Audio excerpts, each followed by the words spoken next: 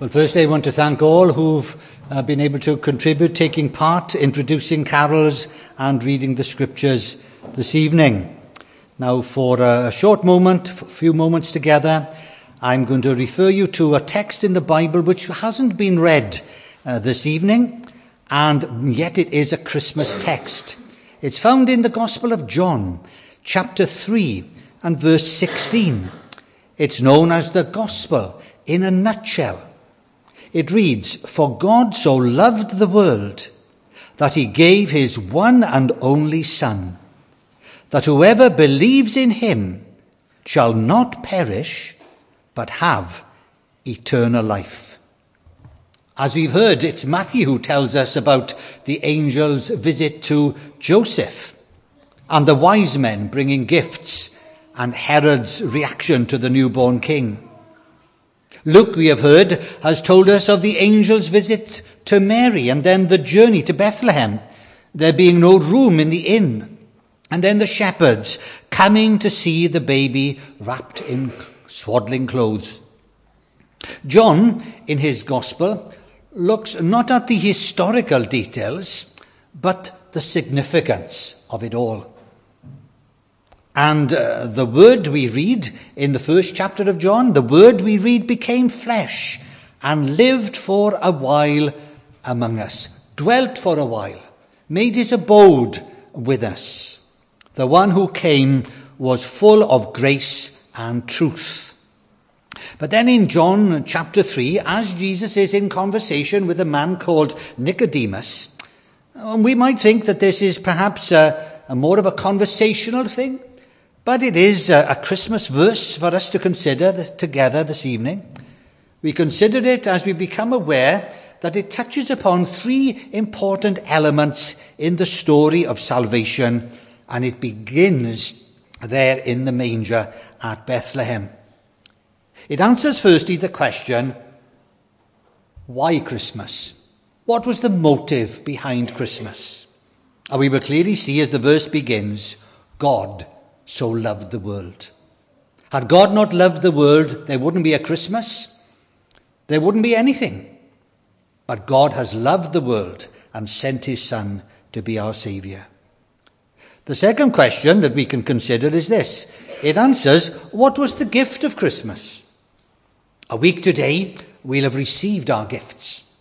Unless perhaps some relative has sent it a little bit late and not been listening to the news about perhaps the delay in postal delivery, and you'll be receiving it perhaps a few days later. But certainly, with regards to the gift of Christmas, we can answer it. God so loved the world that he gave his one and only Son, his only begotten Son. And then thirdly, we can see that it will answer a question also. It answers what the purpose or what was the reason for Christmas. The motive was love. The gift was the Lord Jesus himself. But what was the purpose of it? The verse tells us at the end. For God so loved the world that he gave his one and only Son, that whoever believes in him shall not perish, but have eternal or everlasting life. So those are the three little questions we will look at now then. So what was the motive? We've already underlined it. The love of God.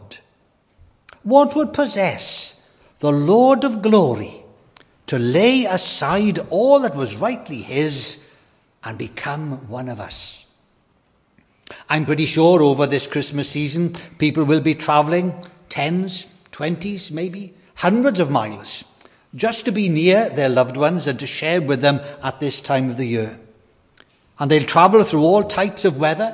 Maybe it'll be the snow in Scotland, perhaps something of the ice in the Midlands and the rain we have here now in South Wales at the moment. But all types of weather, all types of delays, people having to reorganise themselves because of the train strikes that we know are happening over the Christmas season. Even the setbacks and the difficulties, for we know sometimes even the best plans come to ruin. But effort will be made to make sure that they are with their loved ones for the Christmas time. It's unlike that young man, that boyfriend. Oh, he said on his Christmas card to his girlfriend, I love you deeper than the Grand Canyon, as high as Everest, and as wide as the equator. And I'll be over to see you tonight if it's not raining. Right? You know, you can say the words, but coming. And this is exactly what we see here, the love of God. Nothing constrained him, nothing prevented him from coming. The God of heaven and earth, the creator and the sustainer of the stars and the planets, so loved this world. But he is all-knowing. He knows the best about us and he knows the worst about us, yet he was still willing to come. God's love is deep. It cannot be fathomed. It is extravagant, and it gives of its very best. The babe of Bethlehem, whose arrival into the world we celebrate as an historical event tonight and next week, is also the Christ of Calvary. And God's love is not only seen in the incarnation, assuming a human nature and dwelling and living amongst us, but also as well in the Easter story. The atonement, making us at one with God through his death upon the cross. God removing the curse of sin and the wrath that we all deserve, taking it out of the way once and for all. So that's the motive, the love of God. And I pray that you'll know something of the love of God in your heart. Not only the love of family and friends, but this wonderful message seen in this babe who comes amongst us, who does us good and cares for us. Secondly, what was the gift? Well, again, we remind ourselves from the text, for God so loved the world that he gave his one and only Son. Now, God had sent prophets in the Old Testament times. The greatest prophet, Isaiah, the great prophecy, we've heard that read tonight. Unto us a child is born, unto us a son is given. Or Micah, the shorter prophecy, 7 chapters, telling us about the place where Jesus, the Saviour, would be born in Bethlehem, Judea. And then, of course, there was John the Baptist, who is part of this Christmas story as well. His mother, Elizabeth, and Zechariah, his father, they are part of the story in Luke chapter 1. John the Baptist straddled, really, the Old and the New Testament and spoke of the one who would come, the Lamb of God, who would take away the sins of the world. One greater then than David, the great king of the Old Testament, or even Solomon, his son, or even John the Baptist, has come. It's not now then the giving of a philosophical statement or an idea of how to live. Perhaps it includes the teachings of the Lord Jesus, but it's not even a list of rules that you have to try to follow. We need to understand that what God gives is his Son. God gives a person. God gives himself. Why such a gift? Well, because we need someone near to us. A young mother tucked her small daughter into bed.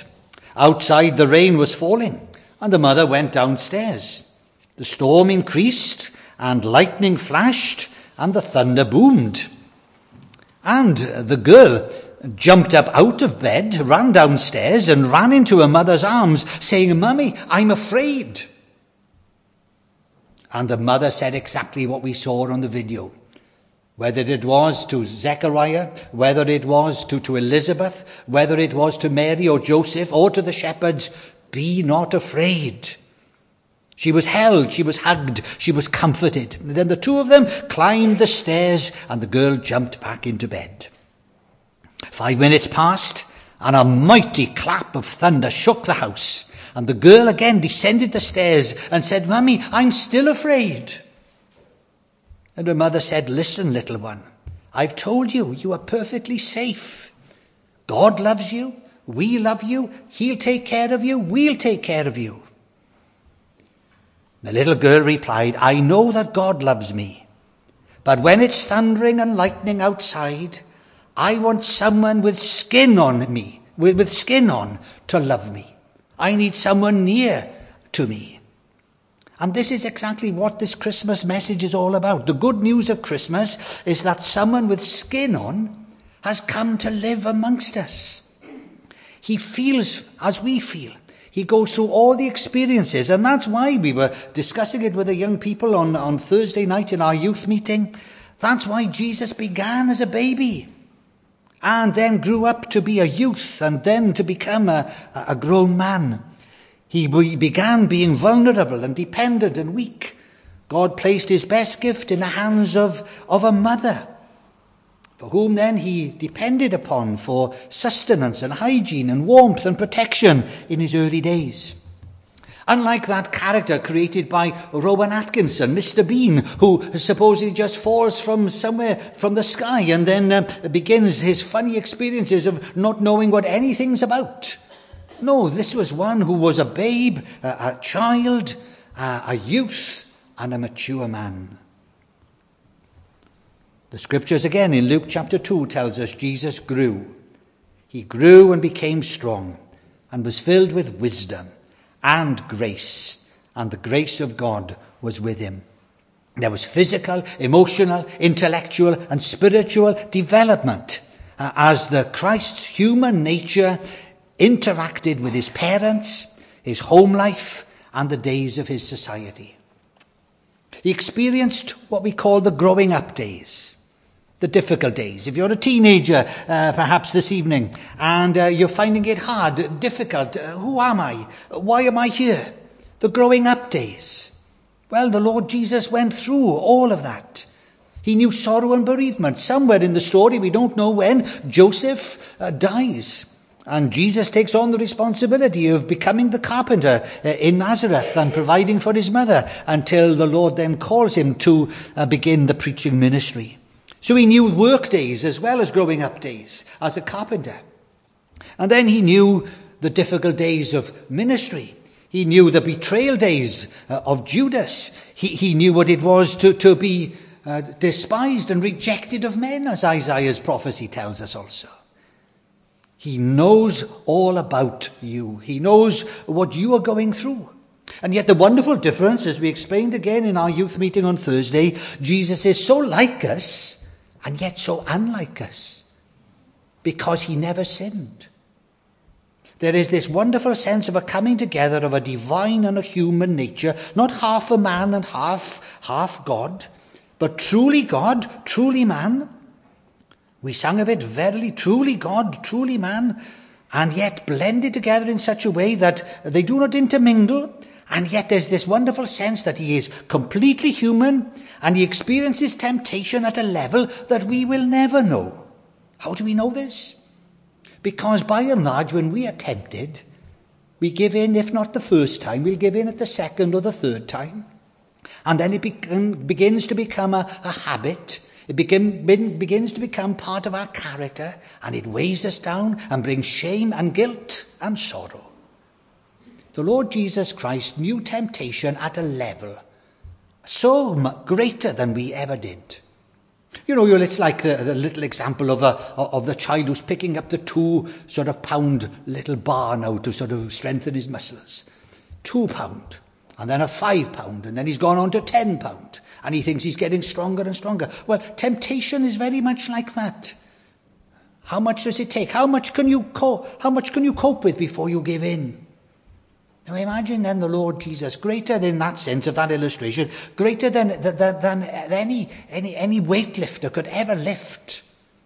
He carries it all. He does not sin. And this is the gift then that has been sent to us this Christmas time.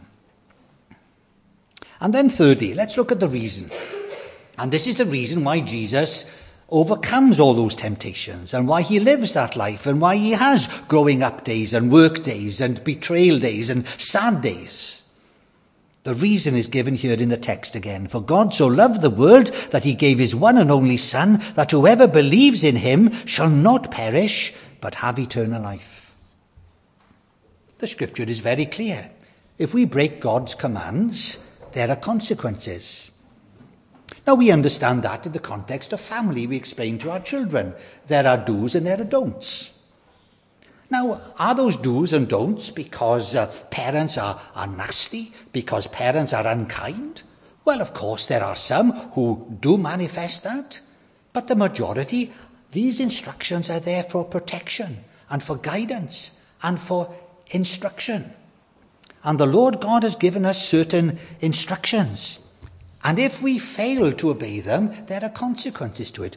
In this life. If we lie, if we deceive, there are consequences in this life. But there are also consequences for eternity. And Jesus came, it's very clear in the text, so that people would not perish. They will not perish. He came because he knew there was a judgment to come and an eternity outside of God that it's beyond description. It's hard to describe it. And he came to rescue you from that. Otherwise, what is salvation? If you're saved from nothing, well, then there's no salvation. He came to rescue us. Some gifts, we know then, are received for a short time. You might get a bunch of flowers over the Christmas time. I remember one year as a family, imagine this. Somebody kindly gave us a game of noughts and crosses made out of chocolate. Well, you imagine now, how long did that last?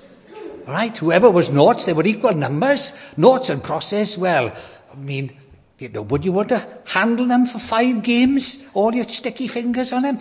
It was gone. And when it was gone, it was gone. Once it's opened, it's finished with.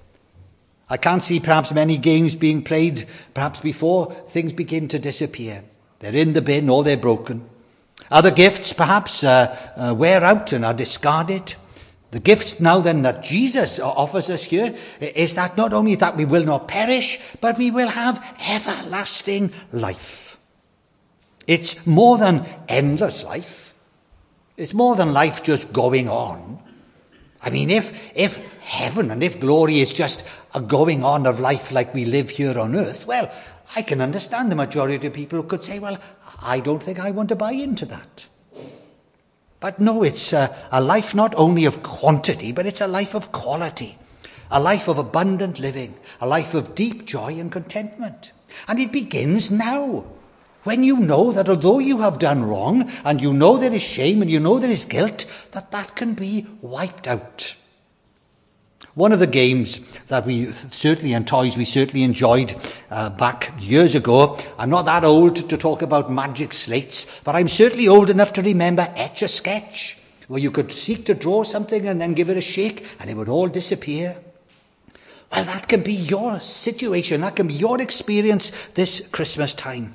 It includes the gift of forgiveness. All those things that you've done, if you ask the Lord Jesus to forgive you your sin, to come into your life and to lead you and to guide you, all that is behind you. But to refuse that gift is to turn your back on God's way out of this sin problem. Rather than then Jesus paying and bearing the punishment at Calvary, you choose then to refuse that gift and to perish eternally in hell itself. One of the saddest stories with regards to this sort of thought that gifts have been given and not really appreciated in life is linked to a lady called Thelma Howard. And I share this with you as the last illustration. Thelma Howard was the housekeeper for Walt Disney. Now, I'm sure over the Christmas time, we'll either be singing some of his songs or watching some of the videos of the films of Walt Disney. It used to be a sort of a little program on at Christmas time every year where you'd only get snippets. You know, it's before the sort of video games and all this sort of stuff. And you'd have this half-an-hour program of little excerpts of Disney films. They were never on TV. And we'd make sure we were all sitting around to see a little bit of Bambi, see a little bit of Dumbo. We'd watch it all. Well, this lady, Thelma Howard, she was the housekeeper. And she began working for Walt Disney in 1951. And she received, obviously, a monthly salary and food and accommodation as she cared for Walt's children as well. And on Christmas Eve, Walt Disney would give her, obviously, a Christmas card. She'd receive her pay, a little bonus perhaps, and also an envelope. And he told her, keep it safe. Some were kept under her bed. She never bothered to open them. Mr. Disney said, just keep it safe. And when she retired, she bought a little house for her own and remained there until her death in 1994, just a few days short of her 80th birthday. Friends gathered to hear her will being read, and the lawyer announced that Thelma had 193,000 shares in the Disney Corporation. Those little letters, those little envelopes which she'd never opened. And even then, in 1994, worth millions of dollars. And she never really appreciated, she never really understood. Some keep God's promises under the bed. They are to be read, they are to be believed. There is forgiveness, there is a home in heaven, there is peace, there is joy, there is contentment. Even here now in this world. And despite it being a place of pain and sorrow. So we need to open those promises. We need to believe those promises. We need to embrace those promises. May God give us grace to do so. There's that Christmas text then. It's answered the question. The motive was love. The gift was the Son. And the very purpose was that we would not perish, but have eternal life. For God so loved the world that he gave his one and only Son, that whoever believes in him shall not perish, but have eternal life.